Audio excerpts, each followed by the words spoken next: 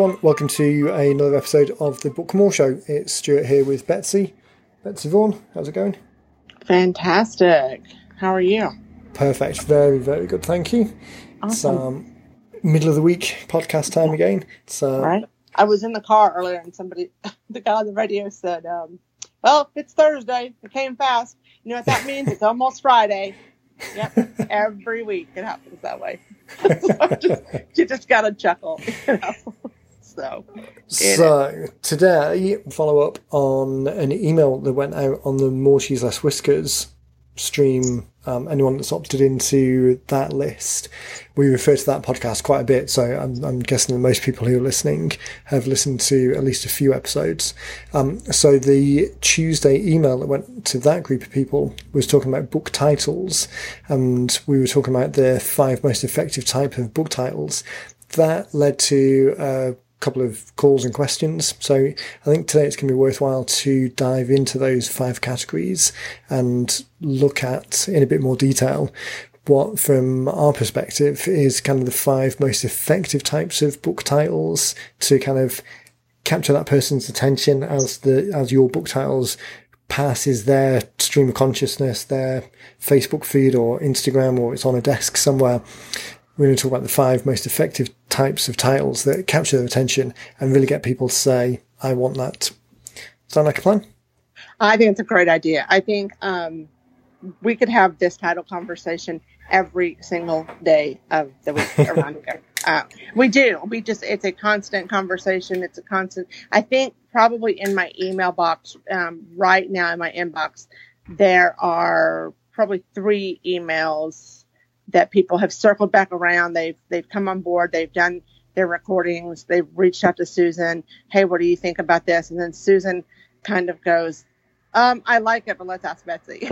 So there's a couple of those going around right now. So we kind of, put our 2 cents in, or maybe we have a title, but then there's the question of subtitles. So we talk a lot about titles around here. And so yeah, let's dig in.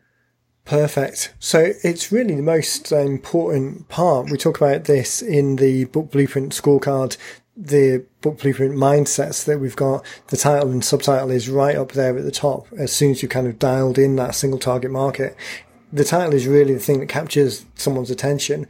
It's the thing that, without having that dialed in or without having that as effective as it could be, even if the content in the book's great, even if the call to action's great, even if your program that leads on from that is great, if the book passes by and doesn't really cause people to stop, say, I want that, opt in for a copy or request a copy, then it's all a missed opportunity. So when we break it down, particularly in the mindsets, the Book Blueprint scorecard, when we break down each of those levers that can be pulled, each of those things that we can dial in, then dialing in the most effective title is really top of that list, and everything else flows from it. So with the title in mind, the group of people that we're trying to interact with, trying to capture their attention, trying to work with ultimately, once we've got those dialed in, their most pressing question, the thing that they're trying to get answered, the thing that's on their mind that is the reason that they would want to be talking to you in the first place, the conversation that's already going on in their mind is represented by the title. And then we know that we want to start with the end in mind. We've got a call to action in place. We're leading the people from the problem to the solution. Then all of that then contributes to the rest of the content. So it's really that signposting. We know where we're starting from. We know where we want them to go. And that starting position, it's almost like the sign in the mall, the thing that says, you are here. That naming, that signposting, that kind of direction of, I'm stood in front of this sign in the mall. The question on my mind is, where am I? Then the naming of you are here is the most perfect words. We're trying to do the same in the context of the conversation that's going in their mind and what are the words that are likely to capture their attention and start that conversation. Rather than, which we see a few times, is people coming on board and thinking about book titles which are clever or too subtle or a little bit using a bit too much inside language. The kind of open-ended question, that kind of unfinished thought title, which works where the book is the product and you want to sell the book. So in a bookstore where you've got a whole shelf full of books, having a title that's clever, or it's makes a suggestion about, not so much a suggestion about the content, but I can't think of a better way of describing it than kind of clever, in air quotes. But those titles that don't necessarily indicate what the content's about or the solution or these 5 things that we're going to get into in a moment. Mm-hmm. We sometimes get people coming in with that mindset. There's very much at the moment a feeling of having one-word book titles, because when you look on the bookshelf in the bookstore, that's very common. It's very kind of the moment. The issue with that is that the book isn't the product. You're not necessarily trying to sell the book. You're using persuasion techniques and tactics to start the conversation and lead people on to the back cover copy and the next steps. So at the moment, that seems to be something that we're seeing quite a few times. People are getting very influenced by New York Times bestsellers and biographies and book titles that don't necessarily do what we're going to talk about here. So just before we get into it, I just wanted to set that up as a kind of a comparison. What we're looking for is the most effective book titles, knowing that this is part of a bigger funnel, not necessarily the most effective book titles if you're looking to sell a book and have a book on the shelf in the bookstore. So far, so good. So far, so good. All right. Perfect. So the first one is Name It and Claim It. It is. Sorry, I paused then because I wasn't sure whether you were going to jump in with it or whether you were waiting for me to. I went for it. Let's go. Go ahead. Okay, so name it and claim it. This is, we've got a field guide, a report that we wrote a while ago that I'll, as you're receiving this, if you're on our email list, so you got the email about the podcast, it'll be linked in the email anyway. If you haven't got that email, if you're just listening to this, then head over to the 5 book titles formulas. Tripping over my own words. Head over to the 5 book title formulas.com and then you can download a copy of it there. So the name it and claim it category is really one of the first that springs to mind. It's one of the easiest to think about because there's a lot of books out there already that really kind of put a stake in the ground and claim a whole genre. So I was talking a second ago about Persuasion. So that's Robert Cialdini's latest book. Persuasion as a title, although it's only one word, so I guess I'm contradicting myself a little bit from what we said before. But actually that is a good point because although we were saying one-word titles are very de rigueur and aren't necessarily what we're looking for, Persuasion as a title kind of gives you all the information that you need to know, and then it's supported by a strong subtitle as well. But it gives you a lot of information within that. So as with everything, it's not strictly the case all the time, but validate at every step, kind of validate what you're doing and that you're doing it for the right reasons. So the name it and claim it ones are really sticking that stake in the ground and claiming that category.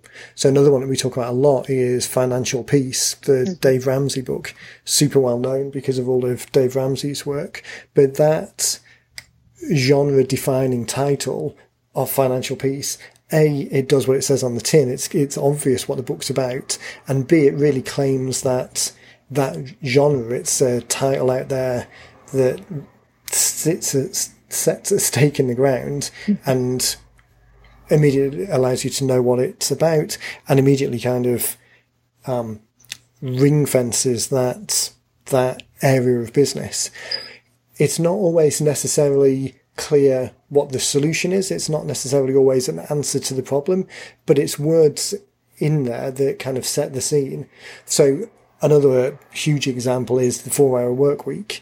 So again, it's a title that names and claims that whole kind of industry to a certain degree. Mm-hmm. Our own book, The 90-Minute Book, does the same. It kind of doesn't, it gives an indication of what the solution is, but it really names in a specific way.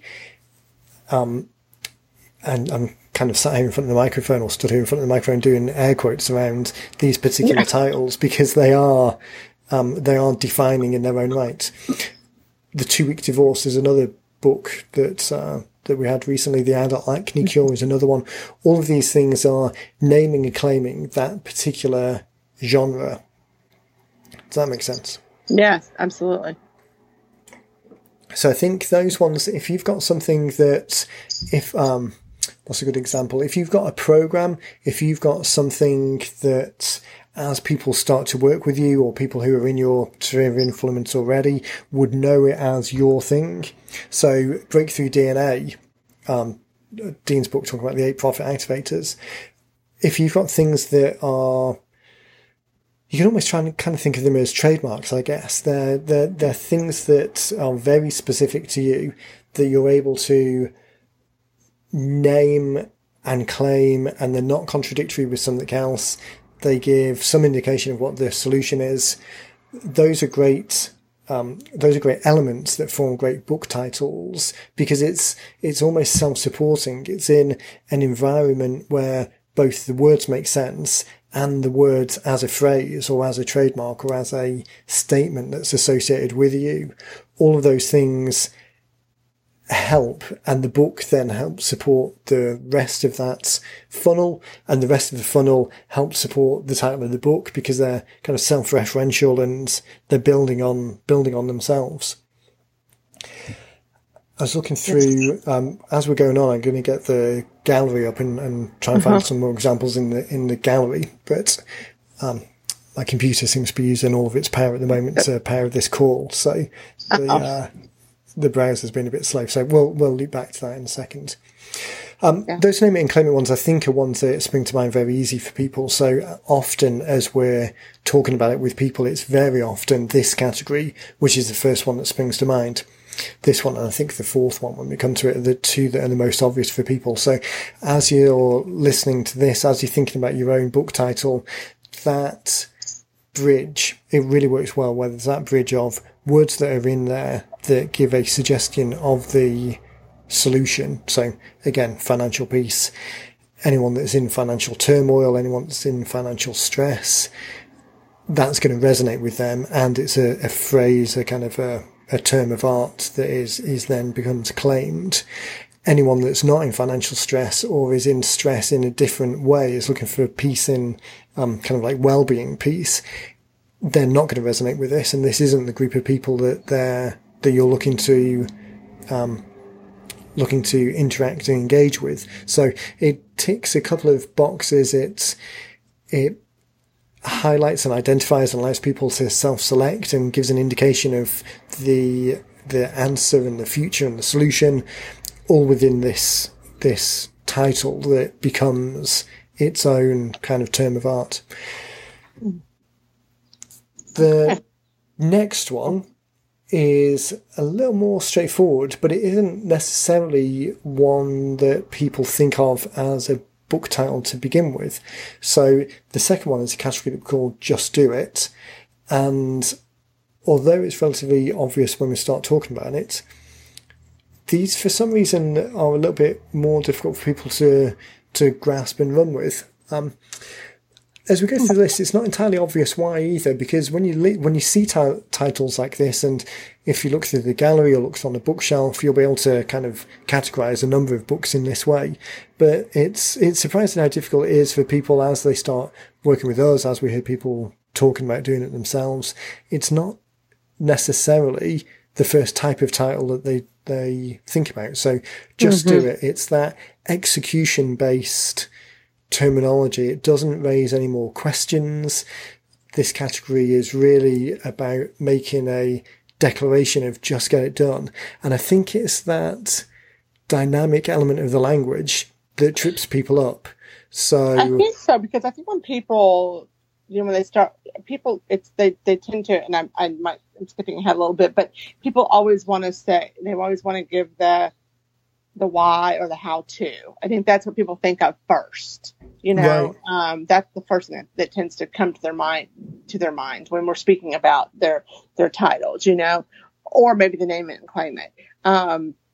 And I don't know why that is when you think about it, because some of the examples that we're using here, like the Think and Grow Rich or Stop Your Divorce. I mean, that's such a great title, Stop Your Divorce. Like, yeah, wow, I'm gonna stop my divorce. I think you hit the nail on the head. It's the language and the intentionality. I think so much in the marketing, when you're thinking about marketing and thinking about engaging with people, we do it ourselves. We talk a lot about kind of joining people in the conversation that's already going on in their head, positioning the book so it kind of intersects with that question that they're already having. So thinking about that, coming from the position of what's the question, what is it that people want to solve, all of our thinking, or a lot of our thinking, is around the question and not the answer. And I think that's maybe where some of the, not disconnect, but that's where it's another step of thinking. It's another kind of circle of thinking to think about, okay, what's the answer and how can I position the answer, and not what's the question and how can I position the question? Mm-hmm. Because we absolutely want to be answering the questions. We absolutely want to know what the questions are, because if the answer that we've got isn't the answer to a question that they're asking, then it's less effective. But because we talk about spending so much time on the question end, we forget about the answer end. And these Just Do It book titles are very answer orientated. So there's another list here, which I'll read through in a second. And all of them are about the outcome, the solution. All of them give you a warm, fuzzy feeling. It's almost like the Jeopardy approach of here's the answer and then kind of backs off for the question. Yeah. Like you were saying, Stop Your Divorce, perfect example. Dean, in the field guide that's linked in the email, talks quite a lot about the work that he did years ago now with Eben Pagan. So Double Your Dating and Catching Him and Keep Him, both books that came out, I think, in the early 2000s. But when you talk about Double Your Dating and Catch Him and Keep Him, they're both very kind of emotive and solutions driven, and you can very clearly see how this would answer the question that you're having. It's not how to perfect your dating or the best dating methodology or Eben's dating plan or anything that would be a name it and claim it type title or a how-to title, which we'll get to in a minute. But it's that answer, it's that solution. So I think this is why people don't necessarily jump to these title options. I think it really is because we spend so much time, or we spend a lot of time talking about what's the question and what's the problem. It's that thinking that gets locked in. So when picking which title to best address, I think the exercise would be to take these 5 categories, see if you can write 1 or 2 potential book titles in each of the 5 categories, assuming that they're all relevant, but make an effort for each of them, and then give it a day, come back to it, let your brain percolate, let the titles kind of sink in a little bit, come back to it the following day, and then assess the list again and see which one is really kind of allowing people to raise their hand as interested, because it is obvious what the book is about, and it gives the promise of a solution, although oftentimes that is amplified in the subheading, but still there's something positively emotive about it in there. And then it's less about which of the 5 categories is the most effective, but it's which of the options within the categories you've managed to create that are the most effective, if that makes sense. Mm-hmm. Yeah. A couple of these other examples that we've got in the field guide then for the Just Do It, it's Maria Forleo's has one called Make Every Man Want You, Lisa Sasovich's Boost Your Sales, Ed Dale's Make Your First Dollar, and the titles that we've got from people that we've worked with, Hypnotize Your Husband, Drop 3 Dress Sizes, Double Your Income. All of these ones are very just get it done. The solution, the end point, is clearly stated in that in the title. Right. I mean, look, those are great. Those really just grab you, and really you just know exactly what you're getting. You know at the end that I'm going to drop 3 dress sizes. I'm going to double my income. Like, I'm going to read those books. And I think it's all of those are positive ones as well. So there is we don't have a book title, we don't have a category which is the negative version of it. So I'm going to fall into the trap now of not being able to think off the top of my head of what opposites would be. But the opposite of double your income, there isn't the book title called Avoid Poverty or Financial Peace, name it and claim it one. But I don't think we've got anything that is avoid debt. Even the ones that talk about debt that we do have, like the debt-free solution and things like that, it's all the positive element of it, the positive side of it. Yeah. So although in kind of the psychological sense, people will avoid pain more than go towards, they're more motivated to avoid pain than go towards potential benefits. That doesn't necessarily correlate here. Here, it's really the opportunity and the outcome and the potential that is going to capture people's attention. So I think even if the subject is potentially negative, like divorce, then the positive spin on the title, like Stop Your Divorce, is much more effective than focusing on the negative side of it, because it does give that promise of the solution at the end. Yeah, you know what? I was just thinking, we have one that's not on the website, and I was thinking about Stop Your Foreclosure. It just went out. That's another one. I mean, it's a horrible subject, but if you're picking up this book, if that's something that's coming, that you're dealing with in your life, hey, I'm going to figure out how to stop my foreclosure. But it says exactly what you're wanting, what you're needing, and it's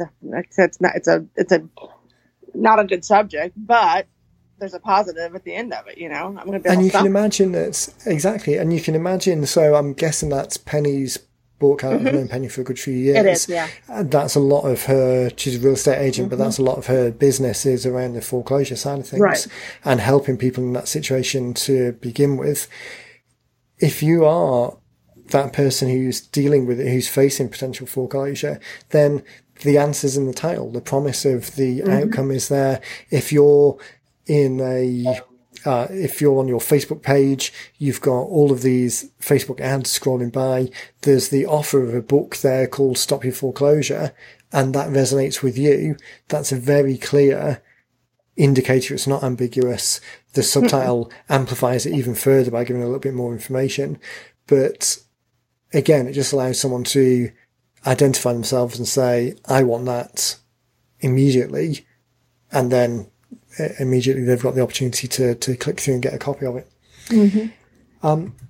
Okay, so the next one, and we've briefly touched on this already, is going into kind of the how-to side of things. So this is straightforward because the words how-to are pretty much in every one of these titles. This is a subject, as a title rather, category, is interesting because the majority of these titles could actually be reworded and fall into one of the other categories as well. So why you would choose how to rather than, so how to stop your divorce rather than stop your divorce, or how to double your dating rather than double your dating, I think the how-to ones are best served where it's a little more specific and there's more actionable steps in the content. So this requires a little bit of, we say as you're writing it, to start with the title, know what the back cover copy is, and then the content goes from there. This one is a little bit circular in that respect because knowing a little bit what the anticipated content is might help influence the title. And of course, titles can always be changed before they're published, but knowing more specifically what the nature of the content is might help you to identify the type of title. And if you've gone through the exercise that I just suggested of taking these 5 title types, these 5 title formulas, and then writing a couple of titles in each of the categories, then having that list as working titles, as potentials, and then circling back to it afterwards, you have dialed in what the book's about. You already know kind of what the subject is. You know who the group is that you're trying to associate with. You know what the question is that you're trying to answer. It's just the specifics on the words that you're trying to dial in. So don't kind of hold everything up from moving ahead with the content just because the specifics on the title words aren't there yet, but definitely know what the title is in its subject before you move forward. So let's give a couple of examples and it will make more sense. So ones that we've worked with in the past: how to be the best barefooter on your lake, how to get high-paying consulting clients, even if no one's ever heard of you. That's Frank, so it's not one that we've worked with specifically, but Dean's talked to Frank about that book in the past. How to sell your house for top dollar, which is one of our own books. How to get all the listings you want in any area you want without making a single cold call. All of these things have specific steps tied with them. So another example is the financial management, financial advisor type books. The nature of those books could be generic advice around specific topics. So the broad steps of retirement planning, of what to do at 62 is a great example as you're approaching that retirement date, some of the things that you need to put in place, but not necessarily specific steps of now do this, now do this, now do this.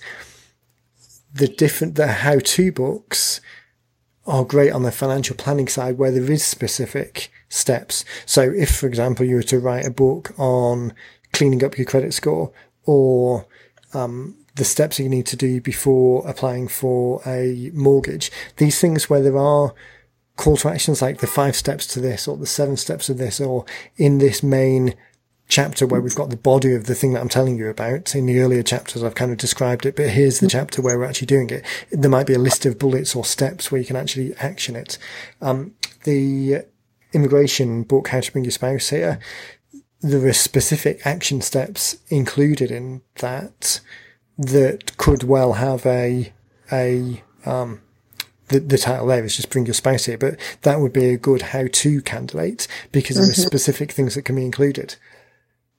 So I'm looking at our website at the gallery right now, and just trying to, because I made that statement earlier about how people always I have that conversation a lot about the how-to. It seems to be the big conversation that we have, that I have in the beginning.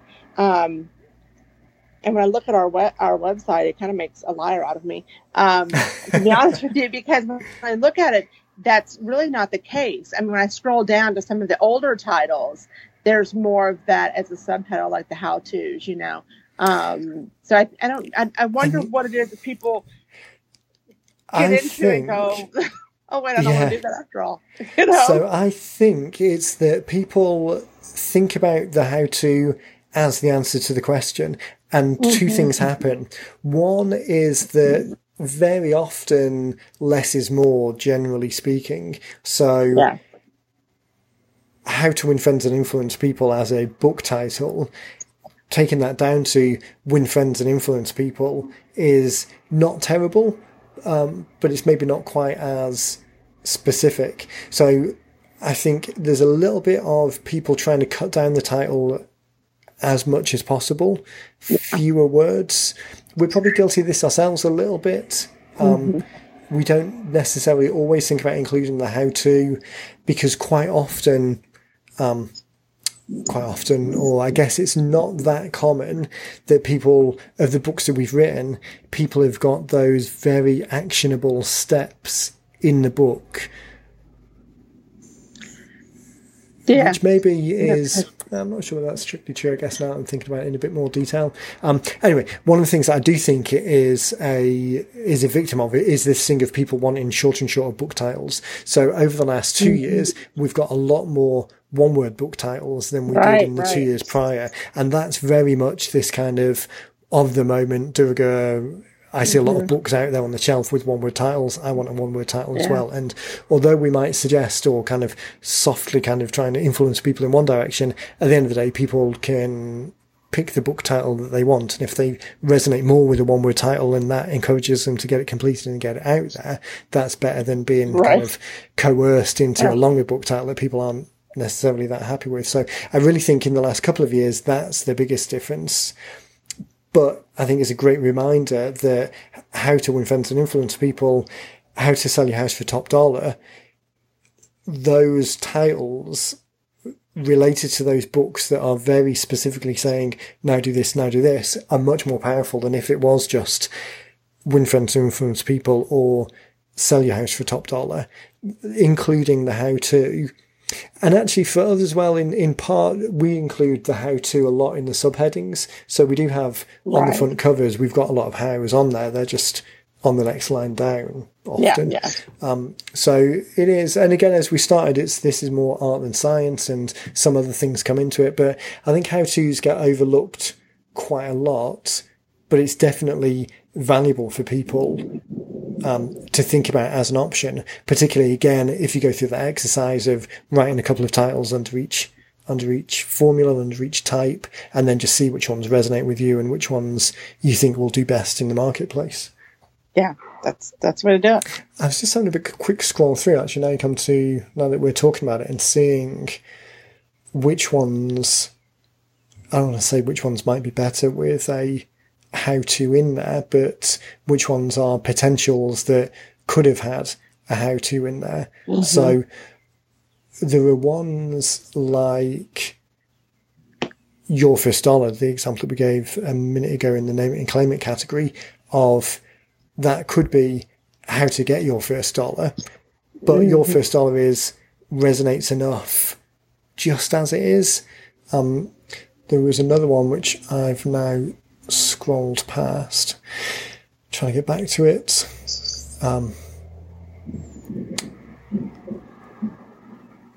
Okay, this is making for great audio. Listen to me scroll. Right, I know. Okay, as we're talking, I'll see if I can get back to it. But there was a great example of one that would have been a great how-to, although the current title is fine as well. But the content was more specifically, it was more specifically instruction based, or there were very specific action steps. So I think that's the key thing to take away. Including the how-to on it, where there are action steps, is more specific, and it might be where it appears in your funnel as well. So if you're looking to use the book with people that are absolutely cold leads that you don't know at all, and you're introducing a subject that is not so specific, it's slightly more conceptual, the book is more of a manifesto about a subject, then that's less of a candidate for a how-to, because it's not, A, the people don't know you so much, B, kind of just at the stage of you introducing the subject, it's not that your relationship with them or their understanding with the subject is good enough to just say, okay, here's some action steps and execute. They're a little bit further up in the funnel. So what to do at 62 versus how to secure all the money you need for your retirement. They're two separate things. What to do at 62, people are earlier in the funnel. They're thinking about retirement. They're not there yet. How to secure the best annuity. Annuity might be a UK term, not an American term. How to secure the best retirement plan. The actual funding of it when it comes out. That's more execution. When people are closer to being 65, they're closer to being actually retiring. They're at the point when they're making decisions that will affect them. So that's more of a checklist type scenario.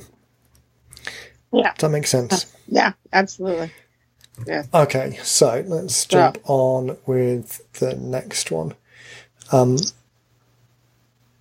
Again, I mentioned as we were getting into this that if you're on the More Cheese Less Whiskers list, then you probably saw a link to this report already.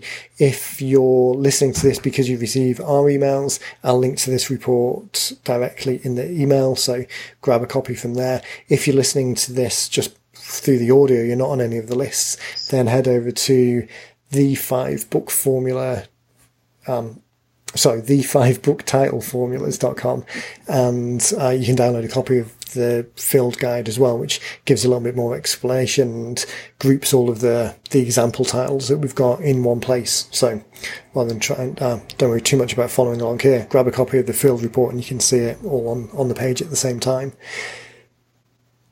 Okay, so the next one is information gold mines. Now, this is a super interesting one, and I think this is very powerful and very underrated if it's applicable for you. Information gold mines are where you have access to data that the consumer, your ideal customer, the people that you can help and work with the best, you have access to information that they don't necessarily have access to, or don't have easy access to, or don't have an easy way of interpreting it. So some of the examples, and hopefully you'll quickly see what I'm talking about, are things like the 2018 Social Security Benefits Guide, or the 2018 Lakefront Homes Pricing Guide, or the 2018 US Hockey Scholarship Guide.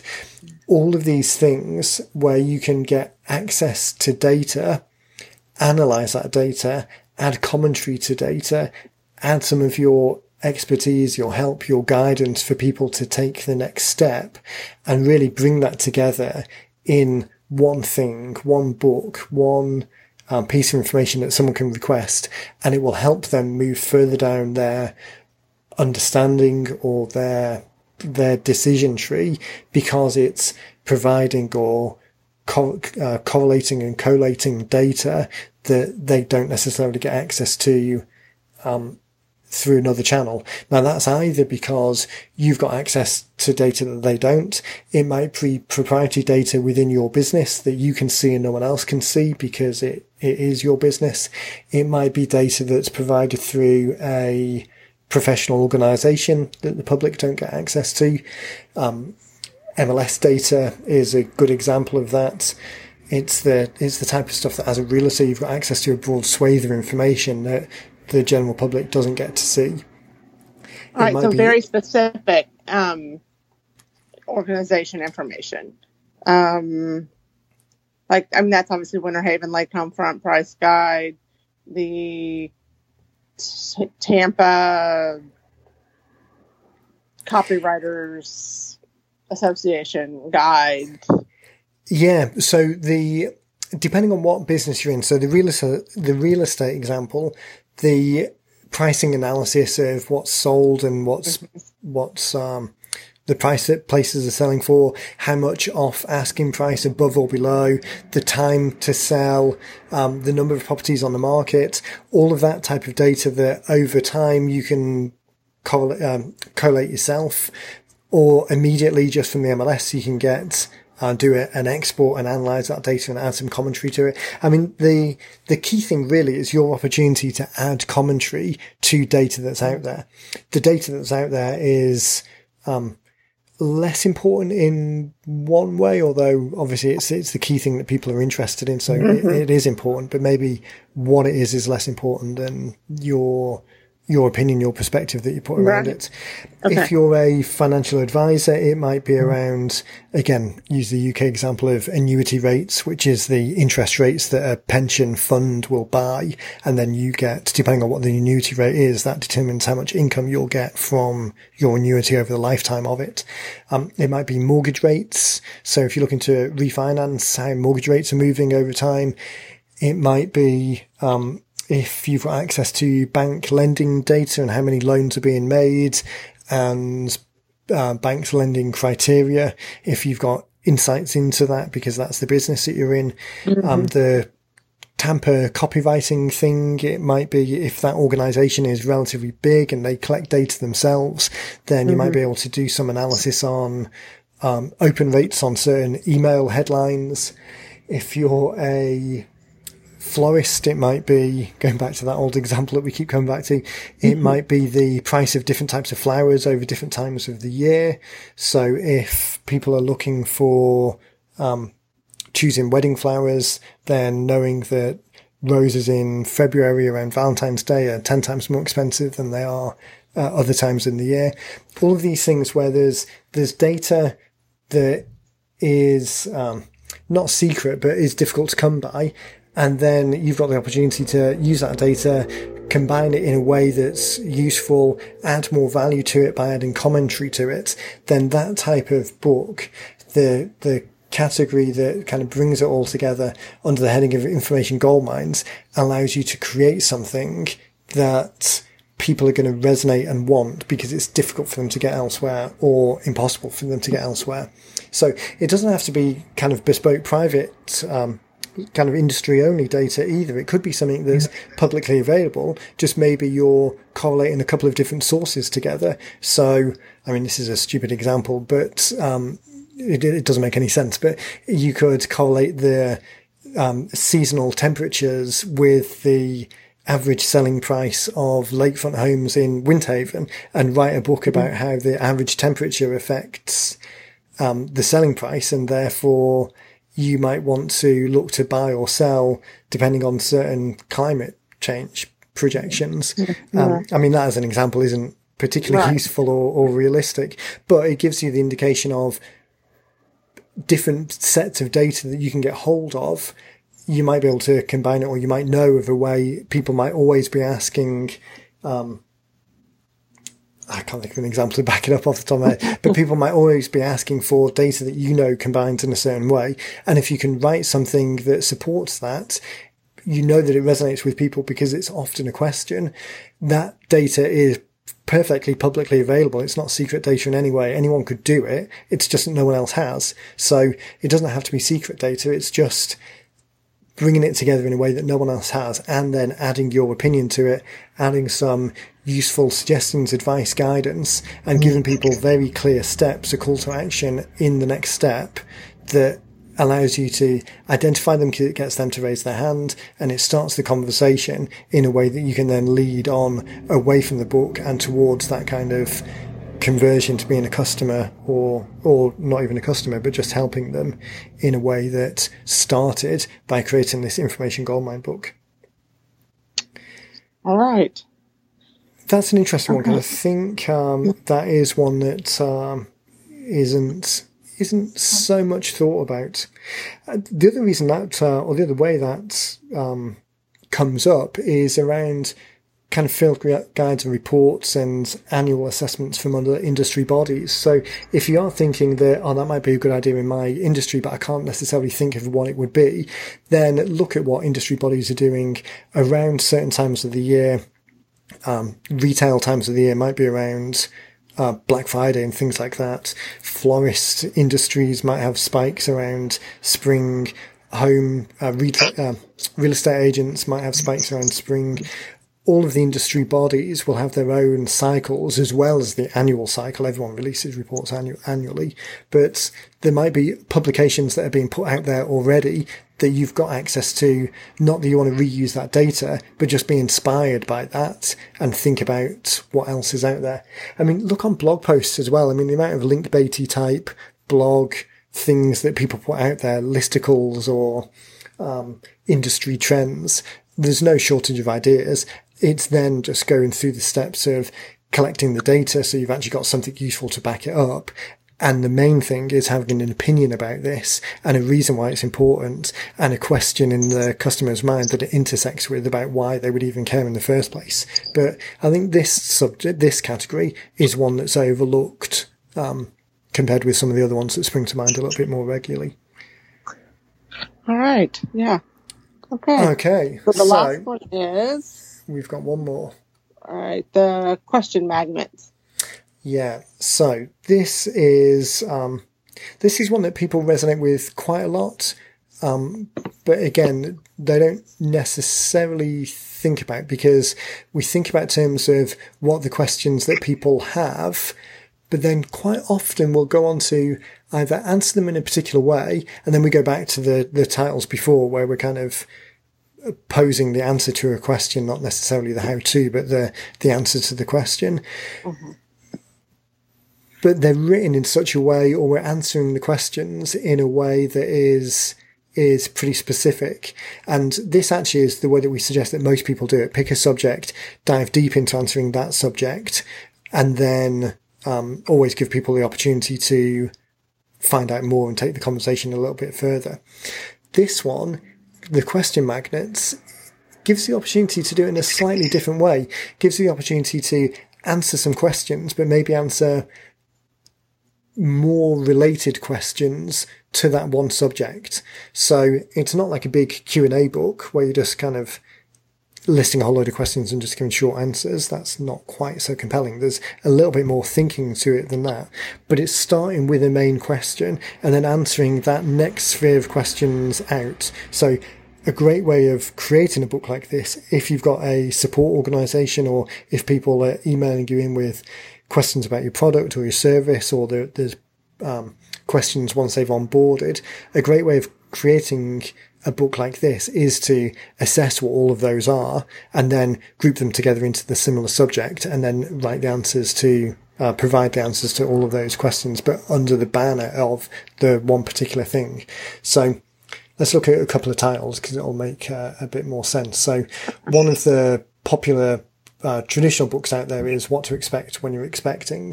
Mm-hmm. So it's similar to an information gold mine, but it's less information based, and it's similar to the kind of how to, but it's slightly more broad and not so much kind of like given specific steps. So what to expect when you're expecting, it's a good way of answering questions around that subject, but it's not like you're going to give people, here's a 10-point plan in order to answer all of those things.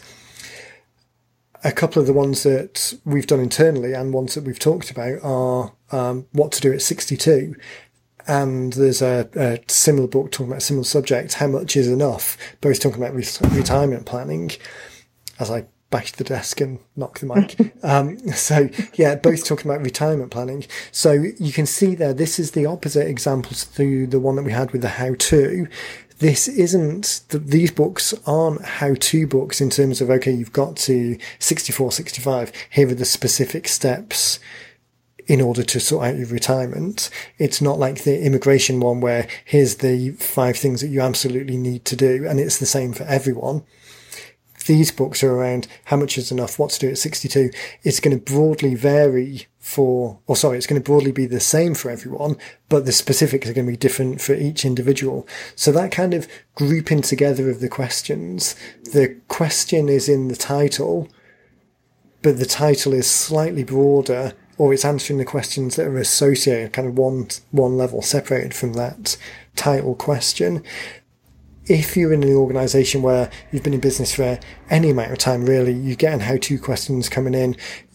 Maybe even if you've only been in business for a short amount of time, but you spend time in forum answering other people's questions, or you've got the opportunity to get in forums and see what questions are being asked.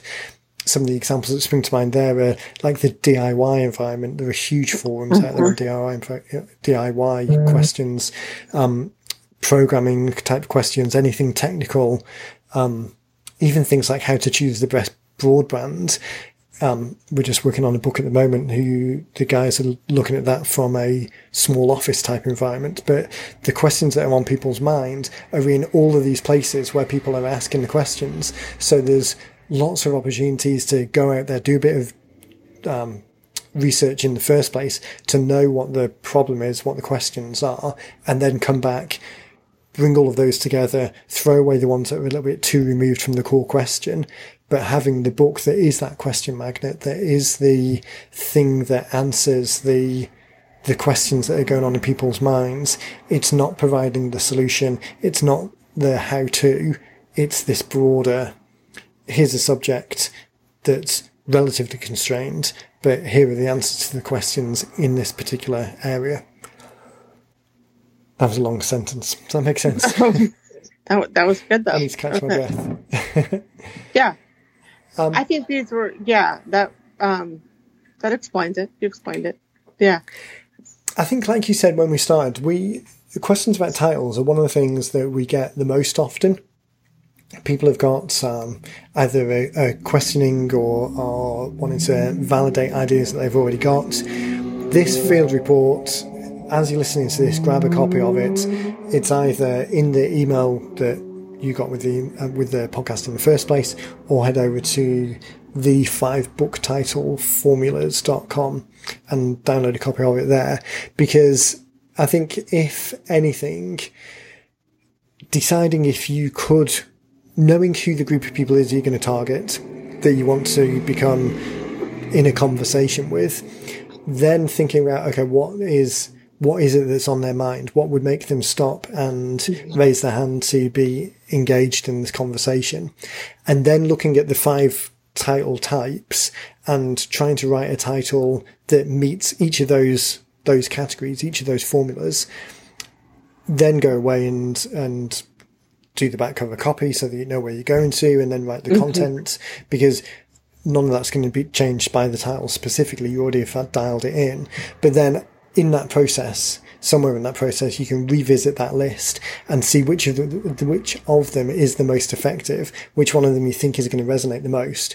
Don't worry too much about which category it falls into, but just look at all of those options that you've come up with and pick the one that you like the most. Then that, I think, as a takeaway action, is really the best advice that we can give, because it's the way of kind of orchestrating the words that are on the front cover. It's a way of thinking about a title in a little bit more of a structured way, but it is a way that still allows you to, in the most effective way, start that conversation, get people to raise their hand, because when they see it, their immediate thought is, I want that. Mm-hmm. Exactly. And I also think, sometimes that one of the things when we're talking about people coming on board and we're talking about titles, people are like, I don't have a title, and they get caught up. And I said, it's okay. It's okay. You don't have to have that title. So you don't have to know what category it's going to fall into, and you don't have to have that title just yet. So I can't tell you how many people come on board and they don't have that title yet. We won't go to print without one, so keep that in mind. And so once you get into it and you really get into your content, it'll come to you. It will come to you. So I think yeah, exactly. It shouldn't hold up the whole process. No, I think it's a subtle nuance, and maybe it's the way that we talk about it. Maybe we can talk about it in a slightly different way. Although I think, to be honest, it's just part of the natural conversation that comes up anyway. But knowing, we say to people that the title is the most important thing, that it's the number 2 in terms of the mindsets. It's the thing that you need to have dialed in before you get started. Whilst that's true, just as you're saying, it's not the case that you have to have the final words, and once it's decided, it can never be changed. We're not going to go to print without the final title. The final title can change. It can get dialed in. But in this exercise that we're talking about of writing down options under each of the 5 banners, it's still all in the same ballpark. You still know what the subject is. You still know the question that you're trying to answer in the reader's mind. You still know what it is that's going to get them to raise their hand. It's just whether you pick words A or words B on title A or title B on specifically how you position it. Don't let that hang you up. The main thing that we're trying to get people to think about is, don't just randomly start writing words and hope that a book will come out. It's not a build it and they will come type thing. Know where you're starting from and know where you want to go. But looping back to the you are here type billboarding in mall, it's not that we would ever suggest not putting the sign up with just a push pin in it indicating that you are here, but whether the words on there is you are here, or here you are, or you, or a little smiley face, or just 10 big arrows pointing to the position. The specifics of what the indicator is, what the title is, can be dialed in or decided on later. It's the fact that you know where on that map the pin is broadly. It's here, it's not there. It's just the words associated with here can be dialed in over time. Exactly. That analogy made perfect sense in my head, but I'm not sure whether that got lost as it came out of my mouth. It's all good. Okay, like we said, we could do this whole title thing. Hours and hours of titles. Yeah, I think so. And you know what, as we've been talking, I've kind of flicked away on the screen to various different ones, and I've just gone back to the call timing, and I thought we were half an hour in, but we're actually almost an hour in. So I mean, that's just an indication of how much variation and nuance, and there really are a million different options, but there are 5 broad categories of options that make the most sense. Don't worry too much about specifically which one it is. You know what the subject is, write some examples, come back to it at a later date, and then pick the one that you like the most and run ahead with that. So let's draw a line under it there.